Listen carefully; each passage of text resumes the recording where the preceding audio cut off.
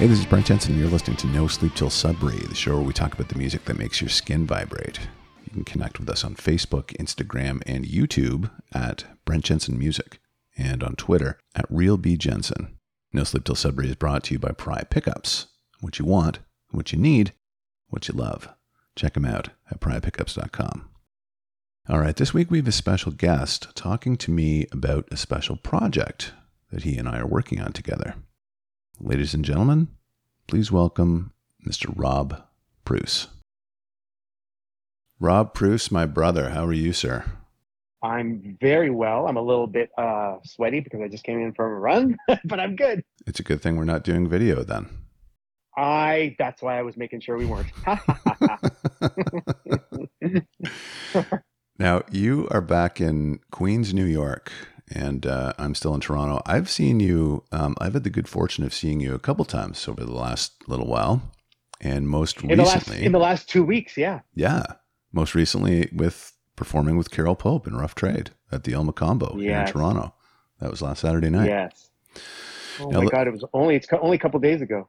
Yeah, right. So that was funny because you've been here twice in the last little while. You drove up from Queens. Yep. And we talked about now. Oh, I didn't ask you this. Did you drive up through the Adirondacks or did you drive up the other way? No, I did the other way. I did the way up around Syracuse, Binghamton, like up towards, and then crosses by Niagara Falls. Okay. Yeah. That's my preferred method. I know we've talked about the other way, and I feel like I should try it sometime and just see what the experience is like. You got to try it, man. I know. Yeah, it's really great. I love it. Just going through the mountains is fantastic, especially this time of year. The leaves are starting to fall. Right. I'm actually planning maybe sometime this fall to go up to Montreal for a weekend. So I'll get to do basically most of that same drive anyways, because I think you go up that way to get to Montreal too. You do, actually. It's just an hour away from where I turn in to the States. Nice. Yeah. That's amazing. So the last time you were here, Rough Trade, what a show. That was so great. Was it good? Oh, God. You know, it's funny because you said, don't stand in front of me because you're going to make me nervous. And I was supposed to stand at the other end of the venue. I usually like to stand just in the back, right? But it was packed. So I didn't want to kind of get hemmed in the back. So I actually moved over and I ended up right in front of you, but you didn't even notice until the end of the show. I didn't.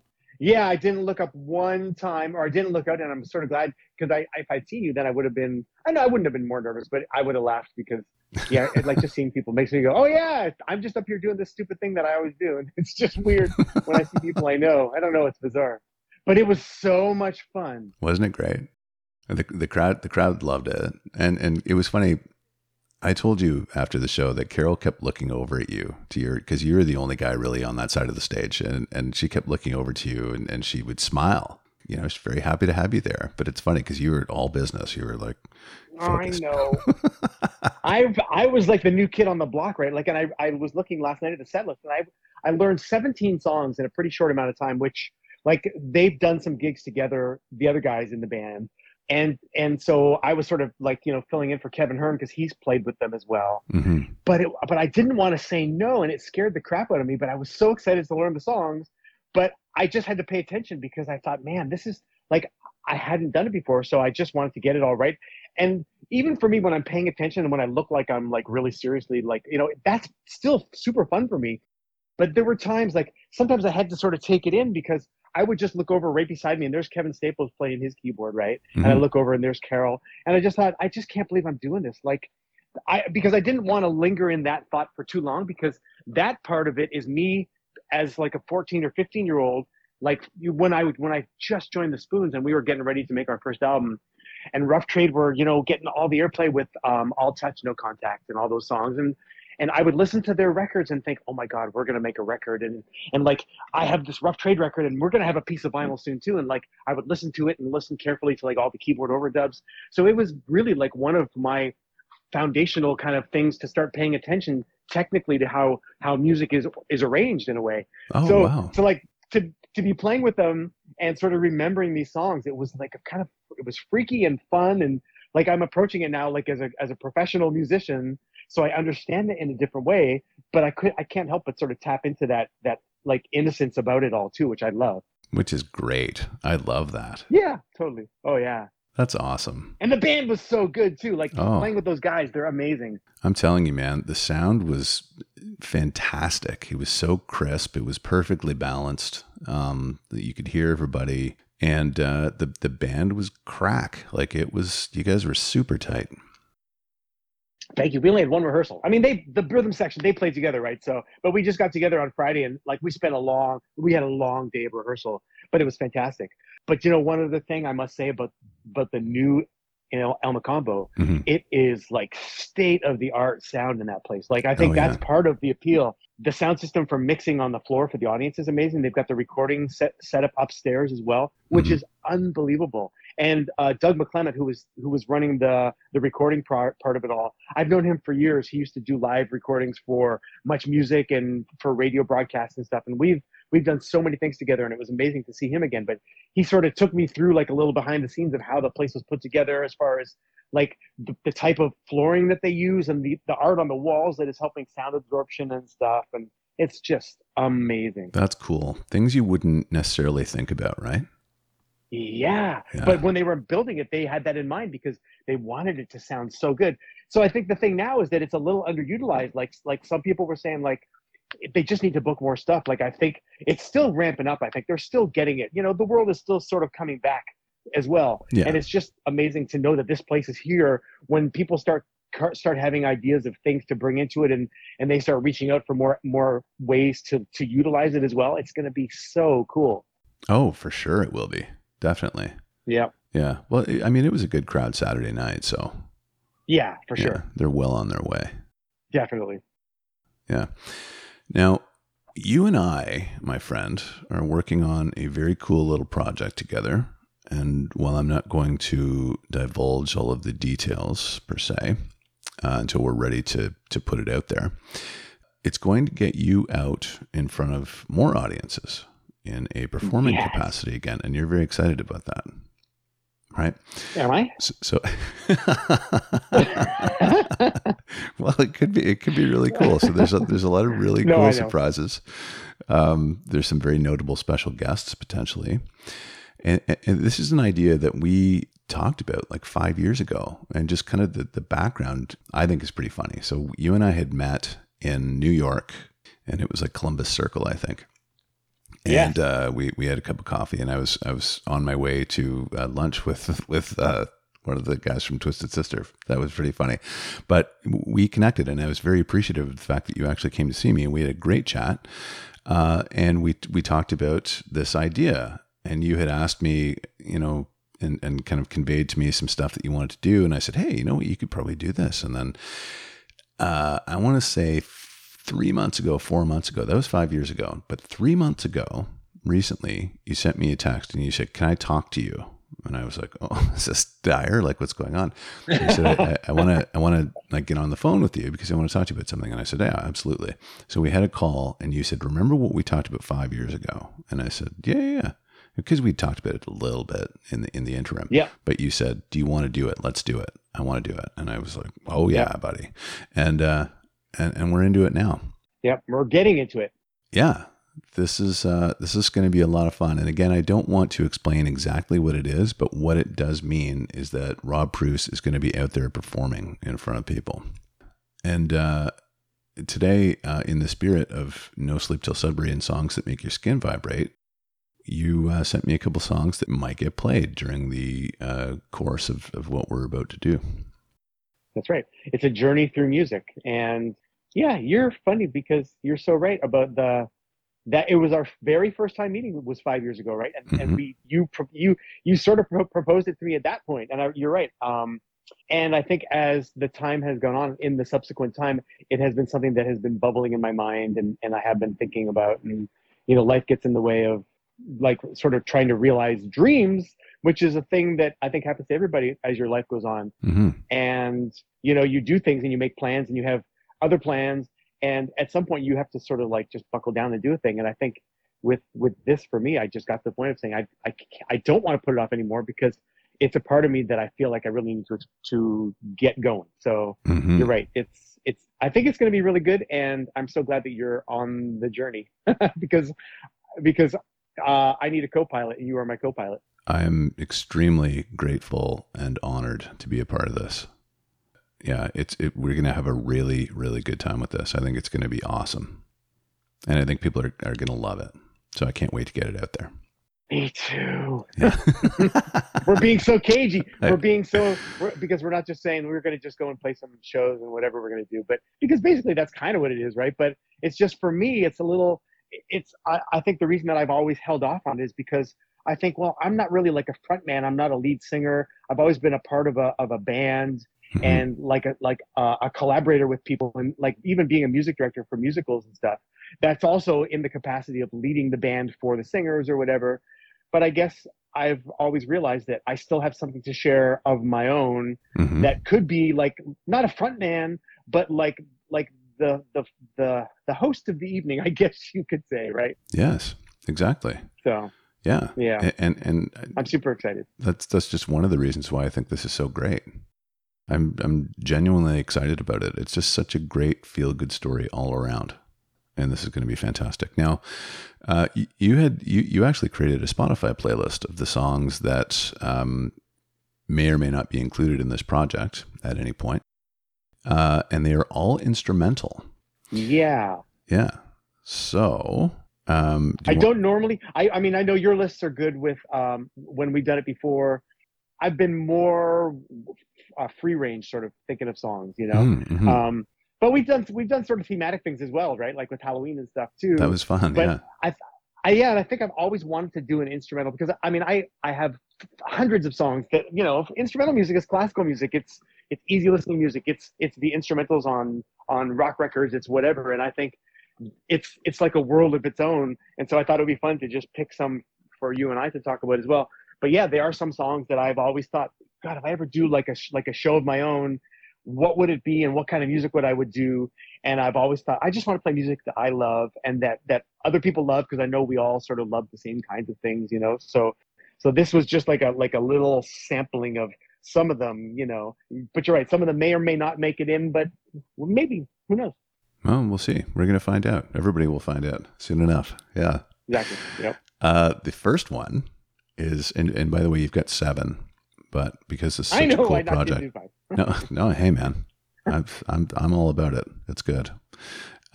Trade Winds by Spoons is the first one. I've heard of them. Yep. I had to include a Spoons tune as an instrumental because, well, actually, we had an instrumental on our first album as well, which is a super cool thing. I totally forgot I could have put that on my list, but it's okay. We only need one Spoons tune because that's neat. Mm-hmm. But Trade Winds was the opening track of our second album, Arias and Symphonies, which in another month is celebrating its 40th anniversary. Wow. Congratulations. Unbelievable. That is. Thank you. Crazy. And this song was our opening when we did gigs, when we did live shows. This we would play on a track, and then we would come out to this. This was like our theme music almost, you know? Cool. So this would be the song when the lights would go down and the dry ice would start pouring out to choke everybody. And we'd be ready to go on stage, and this would be the thing that would be playing, because on the album it segues. The next song it segues into is Smiling in Winter. Mm-hmm. So it was the perfect like live intro as well, right? And it was super exciting for us. So we never actually played the song live. We played it in this. Gord came up with it, like the basic idea of the song, probably when we were like a little bit in pre-production for the album, and he was like, I got this idea for an instrumental, and we kept it pretty basic because we said we'll just fill it out in the studio, which we really did, because we basically went in. Our producer John laid down the drum machine, and then we did the basic tracks. Derek played his drums, and then I spent like an evening with John, like layering all these synthesizer parts. Like Gordon sort of got bored and left too, and it was like just me and John in the studio. And for me, it was heavenly. It was heavenly because that's like, it was just fun to kind of layer it up. And John was sort of like pushing me to say, like, you know, okay, now try this part and overdub. Let's add another layer of this or whatever. So it ended up being like a really kind of cool thing. But I've always wanted to play it in a live capacity as well. So I've definitely thought, you know, for my project, it's something I would want to do a variation or a version of. That's awesome. Yeah. So I'm looking forward to that as a fan. Cool. That's great. Oh, yeah, I'm good. That's great. Next is Whale by Split Enz. For people who know Split Enz and they know this song, it's just a crazy instrumental. I mean, it's one of those things that people did in the 80s, you know, especially for a band when you got a bunch of players together and you, I mean, for Split Enz, they had a couple of lead singers as well. The two brothers, Tim and Neil singing, sort of trading off as well. I'm Hmm. pretty sure Tim was still in the band at that point. I think so, because at some point he left. Um, Yeah, but I do remember him leaving. But then I thought he came back too. But he totally did come back as well. You're right, because then, of course, then because Neil, I think maybe I don't remember the circumstances of him leaving or whatever, but this instrumental, it's like from an album that I sort of forget about sometimes. And when I come back to it, and I heard this recently in the summertime, and I thought, God, it's just fun, energetic, kind of crazy, quirky sort of new wave. It reminds me of Talking Heads a little bit as well. And I just think like this is a part of my formative Spoons/new wave era, in terms of like music that I loved and music that was inspiring me as well. hmm. And again, I just like listen to songs, and I listen to things that are meaningful to me, and I think, God, I want to play this. Like, people don't get to hear this kind of music. It's not like you're not going to wait for Split Enz to reform just to hear a song. And so I feel like I'm going to just grab music that I love and just play it, like, because I want to hear it. Like, I want to play it and I want to hear it. Like, when I was a little kid first learning pop songs, I would put the needle on the record and just play along, and that's how I learned sort of song structure and learned about keyboard parts and stuff. It was just me playing along with records as well. So Yeah, and this will be a chance to do these things in real life as well. you know what I like about that is that it provides insight into you as a musician and a person. Right. Yeah, Sure. All the things I love. because you're such a narcissist. All the See, music I love. no, people know you, and I've spoken to other people about this. You're like, that nice guy in the industry that everybody, and I'll tell you something else. After the Rough Trade show, I waited around for you, and people rushed you with Old Spoons vinyl and Honeymoon Suite posters, and I you know. had you had time for everybody. And I've always known you to be so gracious and so interested in interacting and connecting with your fans, and I just think that's so fantastic. To me, that's like the most important thing after all these years. I feel like the thing that I look most forward to is seeing people that I may know or that I may be like friends with online that I've never actually met in real life. Hmm. And it's the coolest thing. I mean, I was even excited to meet the guy who basically is who booked the gig, Ed Sousa. Ed, is so beloved now by so many fans in Southern Ontario because he's booked these amazing shows for people to come and see, right? Yeah. And he's got a couple venues that he's booking into. And I was like, oh my God, I can't wait to just meet Ed even. And I know so many people that like the fans who are coming to all of his shows, they all know him and love him. Hmm. And I totally see why. And it was so great. We've got to have dinner before the show.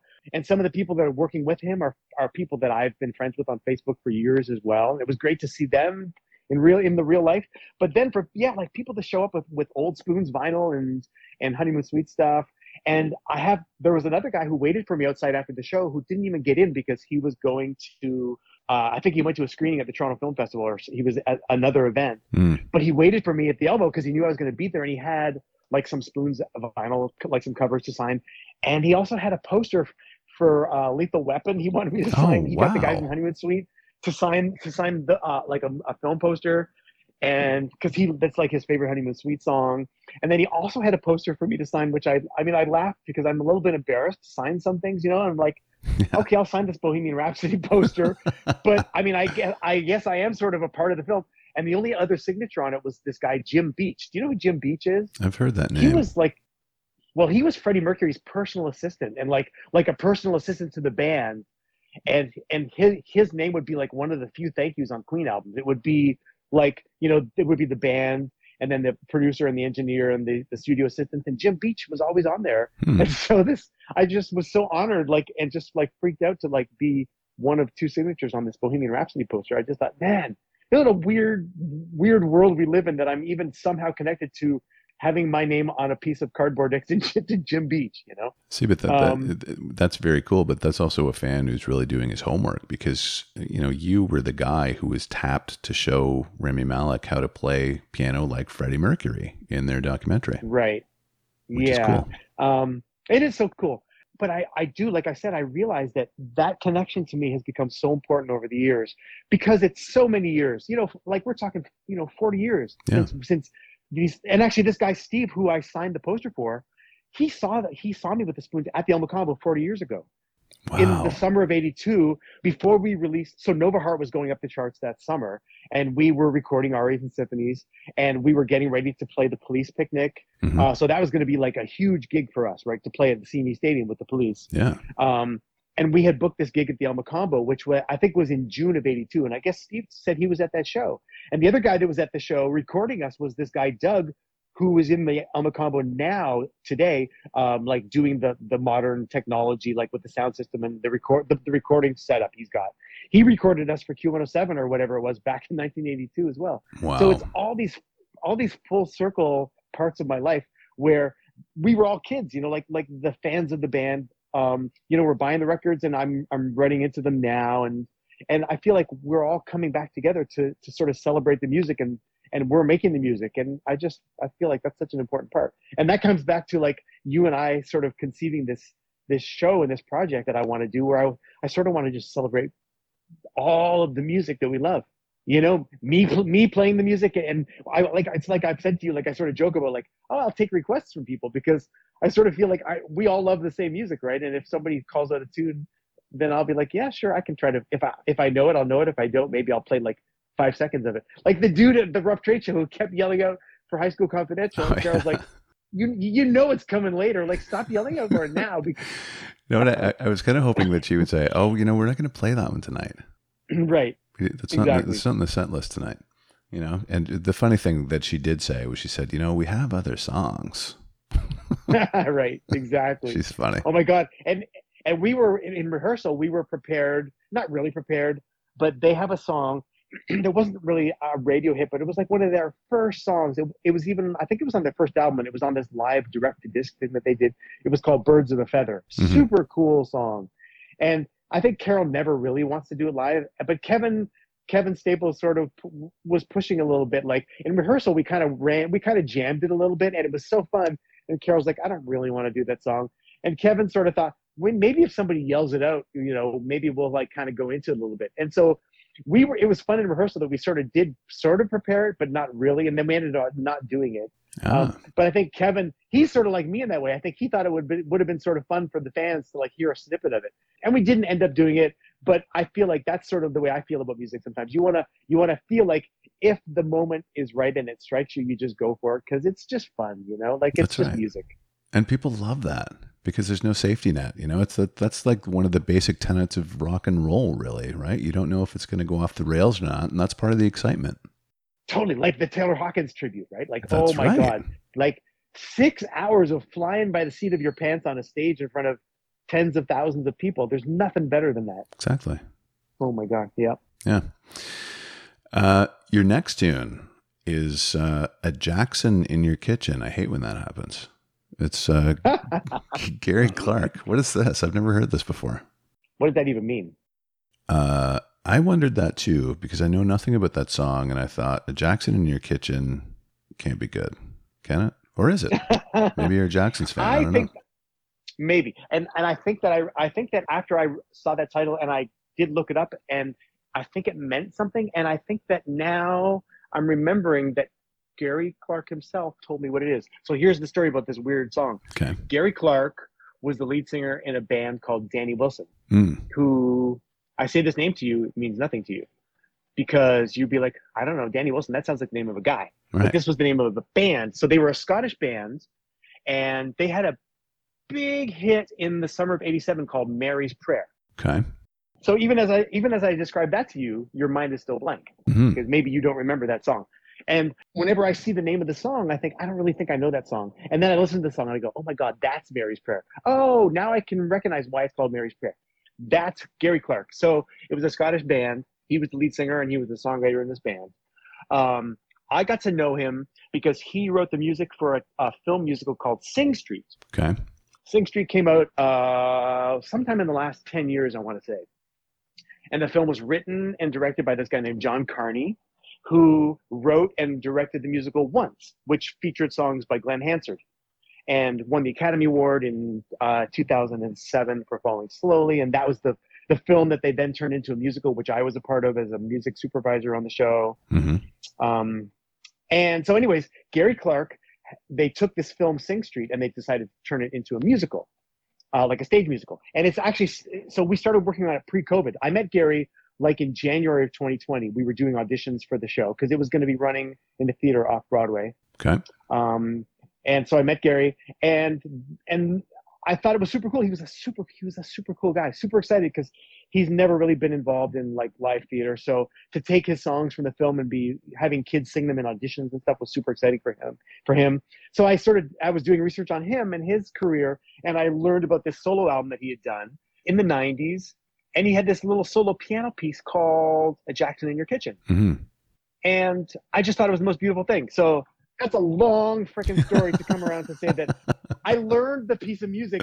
It's a beautiful little solo piano piece. Yeah. And when I heard it, I learned it and I played it for him in the rehearsal room. He was sort of touched because I told him how much I loved this, like what this piece of music meant to me. And he just thought it was super cool because he made this album ages ago and, he did it and he sort of forgot about it. But to me, this was like the most beautiful little piece of music. And so I said to him, even like 2 years ago, I said, I'm going to play this thing. I'm going to if I ever do like a solo show, I said, I'm going to play this thing because it's just a really pretty piece of music. So That's what it is. That's the long story for a simple piece of music. But apparently the name A Jackson in Your Kitchen is related to, some jazz band, like the Art Ensemble of Chicago or something. They had a song that had a similar title. And I think he named this little piece of music as a reference to this obscure piece of like jazz music or something. Okay. Oh my God, this is the longest story for the shortest piece of music. I'm going to go into this level of when we do this live show, though. I'm going to go into this level of boring detail with everything, just to drive people. The evening is going to be 6 hours long. It's going to be like the most tedious. Like, why is he talking about these details in this song that I didn't really think I'd ever want to know? But I'll make it really interesting, and then I'll play the music, and then it'll all make sense. You'll be like, wait, come back. There is music. Wait. That's right. Don't leave. Where are you going? Honestly, this is interesting. It's like Steve Martin used to have this routine where it would be like jokes for plumbers. And I don't know if you'd ever remember that. It was like the best part where he would like tell the joke written specifically for plumbers, joking about the wrench and having the right socket and all these things. And it's like, that's who I am.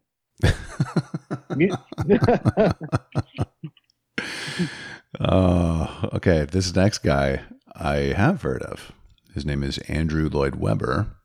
And the piece of music you've got here is called Entr'acte. I learned something about this from you, actually. Oh, that's right. Yes. Remember that? It's the beginning of Act 2. Mm-hmm. I did not know that before. Yeah. And the history of it is, I guess it's probably, if it's just a musical theater thing or a French musical theater thing, but really it's the beginning of, it's always, so the start of the show is always called the overture. And then the start of Act 2 is called the entr'acte. I mean, now, today they'll call it opening of Act 2 sometimes, but of course, Andrew Lloyd Webber in the 80s wanted to keep it pretty theatrical, traditional theatrical sounding. Yeah. So he called it the entr'acte. But I've always loved this piece of music because this is the start of Act 2. And in Phantom of the Opera, there are so many beautiful themes of music that are woven through the show. They come back, he repeats a theme 10,000 times so that you can never forget it. Yeah. And it's stuck in your head, which is like what a good pop song should do. Andrew Lloyd Webber does it over the course of an entire evening, which is why some people love to hate him and some people love to love him. His melodies are beautiful and they're simple and they really are unforgettable. But I appreciate a thing like the entr'acte for Phantom of the Opera because in like 3 minutes, oh my God, it's even shorter than that. No, it's about 3 minutes.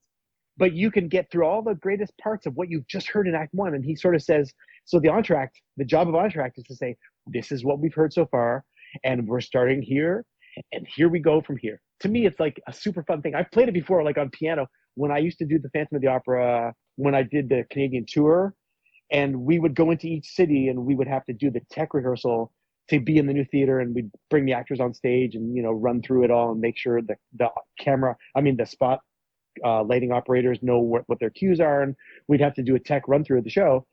And we never really had to play the entr'acte because that's just music, but our conductor sometimes would make me do it just for the timing of the whole show. Mm-hmm. So the understudy actors could get a sense of how much time they had backstage before Act 2 really began. And I would always say, yeah, let me play the entr'acte because it was my favorite thing to play because it was just like an instrumental thing.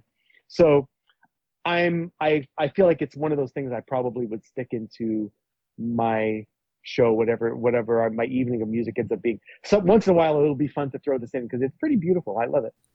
Yeah, well, it's a great way to welcome people back after the intermission. It's like a For sure. little That's right. review. Okay, here's what we know so That's far. right. Here's where we're going. Uh-huh.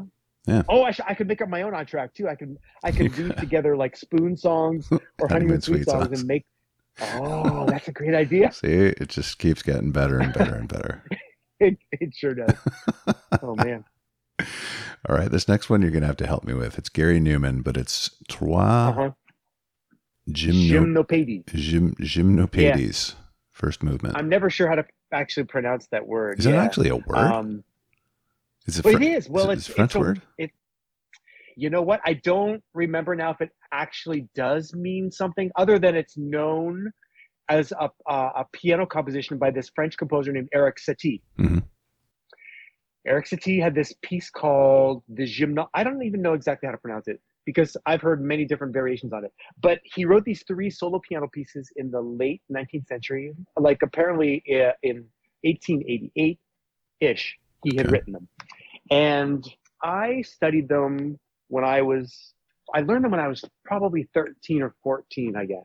Wow. And in the Royal Conservatory, like as I was going through the Royal Conservatory method, this was like my grade 8 or grade 9 piano. Like you'd have to learn different pieces of music from different eras of, like the Romantic era and the Baroque era and the modern era. And so Eric Satie was coming in the era of like the sort of the French Impressionists with Debussy and stuff like that. And I fell in love with this piece because it was so simple. I never wanted to play music that was really too hard. I mean, like I knew I wasn't like wanting to be a classical pianist in that way of like super fast flourishes and like, having super technique. Yeah, I didn't want to be showy. It's sort of the same reason I guess I never got into prog rock. I wasn't interested in solos, and I was interested in like that kind of to that degree. You know what I mean? Like, so I always veered towards music that was challenging, but not too challenging, but super beautiful, which is, I think the French impressionistic piano music just struck me at the right time in my life. Like, I don't know, there was something so beautiful about it. And so this piece of music was something I was working on. And at the same time, freaking Gary Newman did an instrumental version of it, which is this one that is on my list. It was the B-side of one of his singles off of his album Telecom. What a weird coincidence. What a weird coincidence. And for me, in the world that I was now immersed in, like the new world of new wave, which was becoming more electronic and more synthesized. And here I am in my own classical music world, learning this piece of music. Actually, the piece that I was learning was Gymnopédie number 1. No, it was number 3. Gary Newman did number 1, which subsequently I've learned over the years was really kind of the more popular one because it's a little more melodic. The melody is a little more memorable as well. I think with my piano teacher, I was learning movement number 3. But I mean, they're all beautiful. But yeah, so Gary Newman did this. This was the B-side of one of his singles. Wow. And so I freaked out because I was going to my piano teacher playing number 3, and I was like, holy crap, Gary Newman did number 1. So I learned how to play it, and it was a solo piano version, but he like layered some synthesizers. I don't think he actually played the piano part. I think it was his keyboard player that did it. But Gary added the synthesizers to it as well. And it's just gorgeous. So since I was 15 or 16 years old, I was like, oh my God, I've played this song, and I played Gary's version of it, and I played the actually composed by Eric Satie version of it. So it's probably been in my mind all these years that like this is like something that I want to do, is like play music that sort of merges these worlds together, Yeah, because I know that you're a big Gary Newman fan, so that's very cool. Wow, interesting. Totally. Yeah. Very cool. Elton John is next with Song for Guy. Yeah. Yep. Not again, but this is a song that's been in my life since whenever that album came out. It came out in 78, A Single Man. So this was on his album, A Single Man. It's almost getting to the years. Well, Elton's never really, I mean, if you're an Elton John fan, he had songs on the charts basically every year, right through the 80s and onwards. But I think for me, this album, A Single Man, I wouldn't say I was losing complete interest, but I was definitely broadening my horizons from the Elton John that I was in love with from 1974. So this instrumental was like maybe the last song on the album or like near the end of the album, and it's just such a beautiful piece of music. He had written it for, it was like a bike courier at the recording studio who died in a accident or something, and I think Wow. he dedicated this to this kid who worked at the recording studio. I don't remember the whole story, but it's something like that, and it's just such a beautiful piece of music. And I just thought, man, this is again like an instrumental that I just want to play. And I think there are instrumentalists over the years who've done this, and it's been done because it's Elton John. It's just beautiful, and I just have always had it in my frame of reference for instrumentals that I would love to do. Elton had a few instrumentals earlier in his career as well. Of course, on Goodbye Yellow Brick Road, he had the whole album open with Funeral for a Friend, Mm-hmm. which led into Love Lies Bleeding. That is like one of the best moments in all of Elton's recorded career. It's like one of the coolest things. And I was almost going to put that on my list as well, but I thought, nah, it's a little too epic. Like I wanted to keep it a little bit simpler in some ways, but that is absolutely something else that I would add into my list of things that I would want to play for myself. Well, I love the educational aspect of this because I didn't know this. And Elton John's got a huge, deep, and vast catalog, like stuff like Tumbleweed Connection and songs that you may not have known about. And I love Yeah. everybody who listens to the show knows that I'm a huge deep cuts person. And, you got to dig through all of the greatest hits to get to sometimes some equally good stuff. And so I'm glad Yeah. that you picked this. Good. I'm glad. I'm glad you didn't know it. No, That's awesome. I didn't. But what I love too, like you said, especially with a guy like Elton, like the deep cuts are the coolest for the fans. I guess that's true of any musical act or any musical performer or whatever, right? Like Mhm. there are things that not everybody knows, but everybody who loves them will know. What cracks me up is I'll sometimes post a piece of music on Facebook, like something that we all love. Like if you were listening to music in the 80s at some point, and we all loved certain types of music. And so we all have these frames of reference. And sometimes I'll post something that may not have been a huge hit specifically, like maybe a band had other hits, but I'll pick like a deep cut and I'll post it. And then sometimes people will comment and say, man, that band was really underrated. And I always feel like if you love something, it's not you're underrated. Like what, I don't even really understand what that exactly means in some ways, but I think it's because I've always, at different points in my life, I loved music that may not have been like a quote unquote mainstream act. That was never the goal of loving music. Like you discover music because it's good music. And if nobody else loved it, I never cared. Like I would think, man, that's like really cool, because then that's sort of how you pick and choose your friends. Like if you talk to somebody, and that's like one of the hallmarks of a friendship is like you mentioned a band, and like if somebody goes, oh my God, I love that band, and then you're like instant friends. That's all that matters, right? Oh, totally. And you know what? To that end, I actually prefer that kind of music. I've never I do been a too. big fan of the popular kind of, I guess you'd call it rated stuff. Yep, I like stuff totally. that kind of is under the radar. I will never forget the summer of '85 when Tears for Fears went to number one Hmm. on Casey Kasem's Top 40. I kind of shed a tear. Why? I was so happy. I was so happy for them, and so disappointed that the whole world knew how good Tears for Fears was. Ah, I remember I was in my car with my girlfriend listening to the countdown, whatever night it was. It was maybe Sunday nights or whatever, right? hmm. And I was so excited and proud that Tears for Fears were like, oh my God, America knows who Tears for Fears now, that knows who they are. How cool is that? But at the same time, I thought, man, the secret is out now. For we who knew who they were since The Hurting in 1981, 82, Hmm. I guess it was early 82, it had been years of like, this is our band. We own this music. Like, no, if you don't know who Tears for Fears are, then, you don't know what you're missing, but you gotta get with the program. But it was never about like just hitting the top of the charts. But I was realizing that the music that we loved, that was like sort of our music, was becoming the mainstream as well. And I mean, all these worlds were converging, and I was super excited and super proud. But I remember that feeling of like, oh, now we have to share them with the whole world. But Yeah. it's super cool. But it's that thing of calling something underrated in that way that I always thought was kind of funny. But this comes back to the deep cuts from artists who are superstars. That when you love a superstar, you love the deep cuts, because it's not about the song that goes to the top of the charts. It's about the song that means even more to you, because it's the song that they put on side two, like the middle of side two, because that was important to them. but they just wanted to get it all out there at the same time, you know? Yeah, yeah. No, I totally agree. And I love that point about, being sad and happy at the same time for an artist that you held in a very personal regard. And I remember going through that with Yeah. Metallica. Metallica Oh, was, sure. people used to laugh at me for listening to Metallica. I wore the t-shirt to school when I was in high school one day, and people were like, "Ugh, headbanger." Like, come on, man. Yeah, right. And then, one came out, but then the Black Album came out and people were so excited about like, I don't know, Nothing Else Matters and what, but I felt like the band wasn't mine anymore. I was happy for That's right. them that they were so Yep. warmly received, but at the same time, it was like, oh, the gig's up. Like they don't belong to me anymore. Now they're everyone's. That's right. It's exactly the same. That's totally right. And it's funny that you mentioned that because on the other side of shedding a tear from my band, I Mhm. would feel a little bit of guilt falling in love with a band that I knew I'm basically jumping on the bandwagon for. And Mhm. Metallica is exactly one of those bands because when summer of 92, no, first I fell in love with Metallica. For me, I fell in love with them at the Freddie Mercury tribute concert. Oh, okay. 91.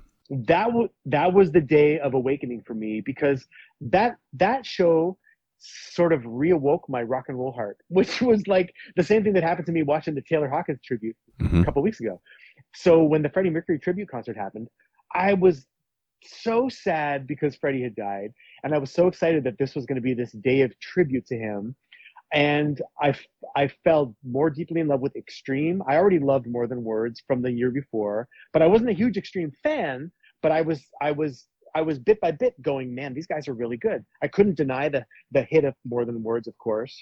Right. And when they opened the Freddie concert, I was like, man, these guys are amazing. And then I fell in love with them at the end of the year when they released Three Sides to Every Story. And that album to me, that's the final side of that record is one of my favorite things of the 1990s. Oh, wow. And then Metallica came out and played. And did they also play? I think they played Enter Sandman as well. I think they played Queen songs, but I think they started with Enter Sandman. I Am I don't, wrong? I don't remember that. I don't know. I know they played Stone Cold Crazy because they covered that. They sure did. Yeah, they sure did.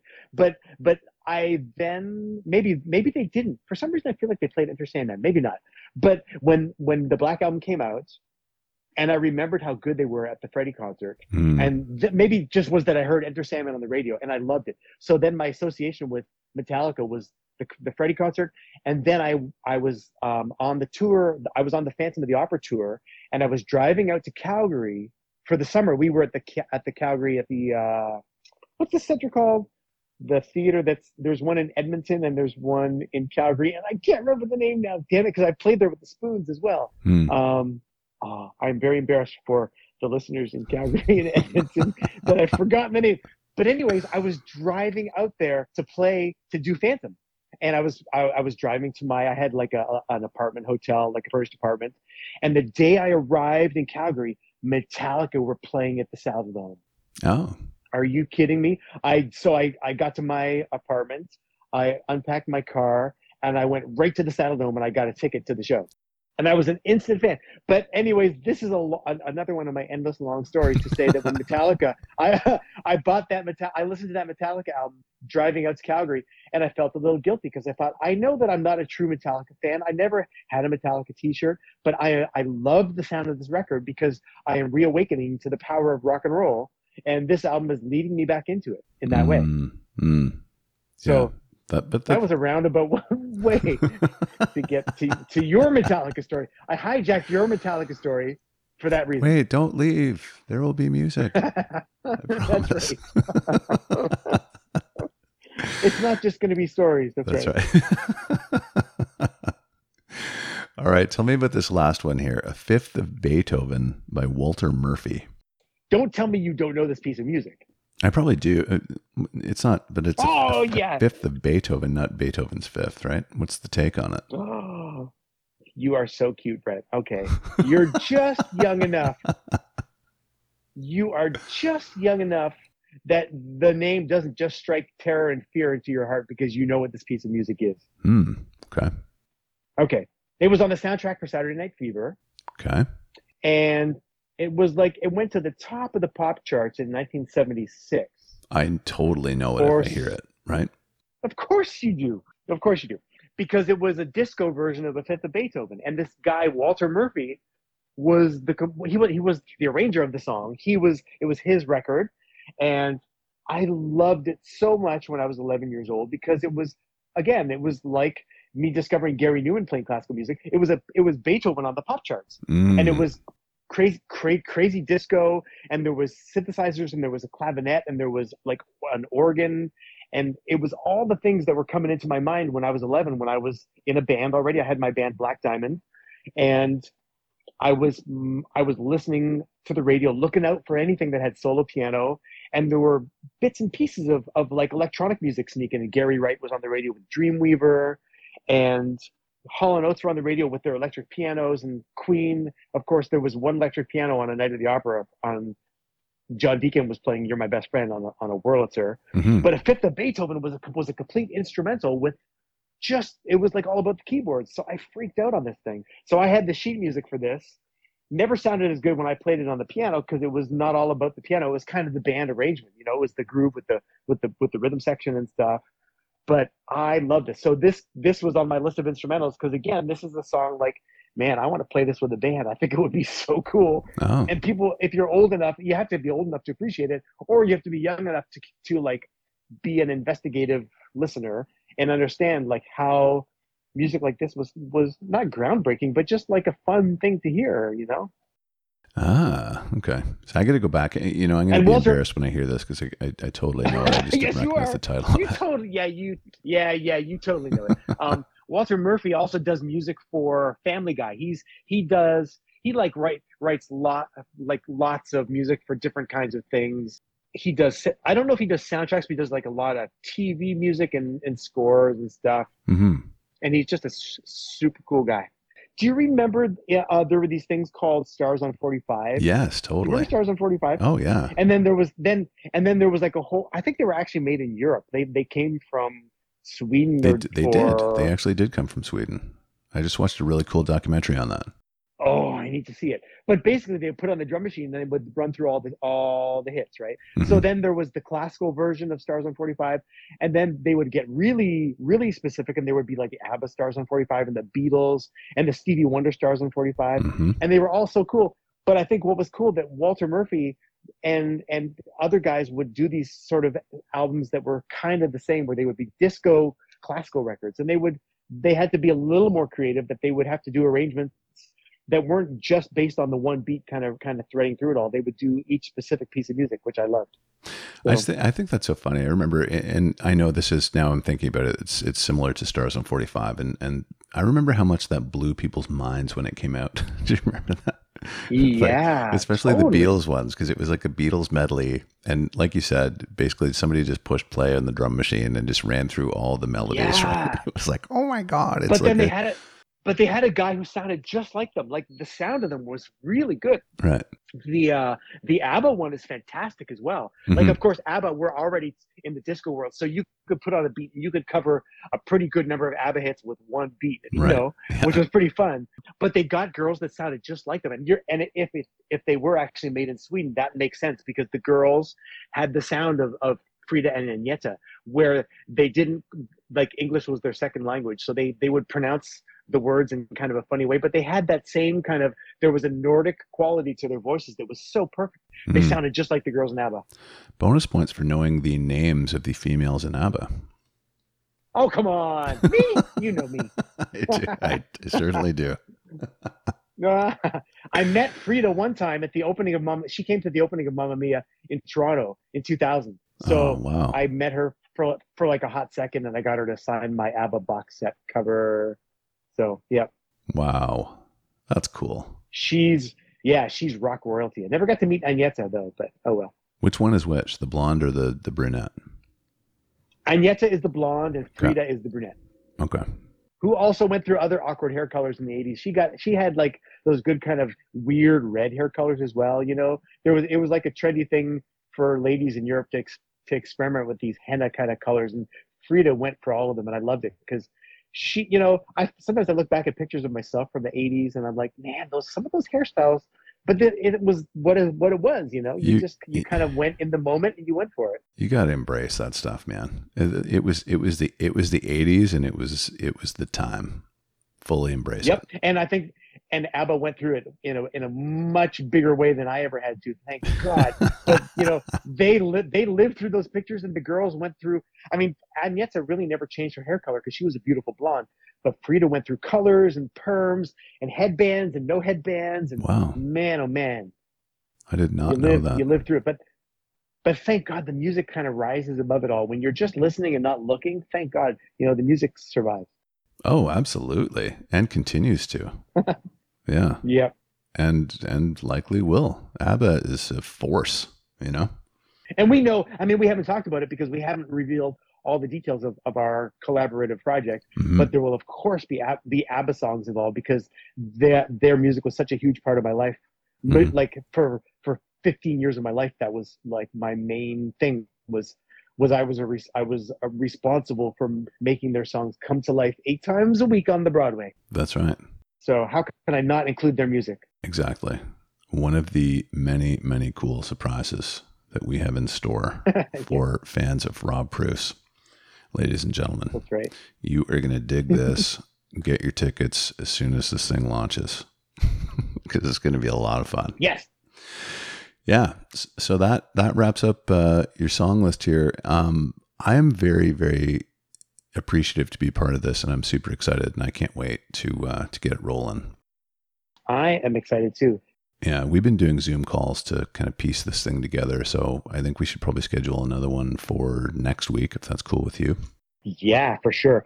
We should also. I love when you post these episodes, and then I love to share a Spotify playlist as well. And I think the one that I sent to you is already public as well. So I'll post it. If you want to include it when you post it, totally do it. It'll be great. Okay, I will do that.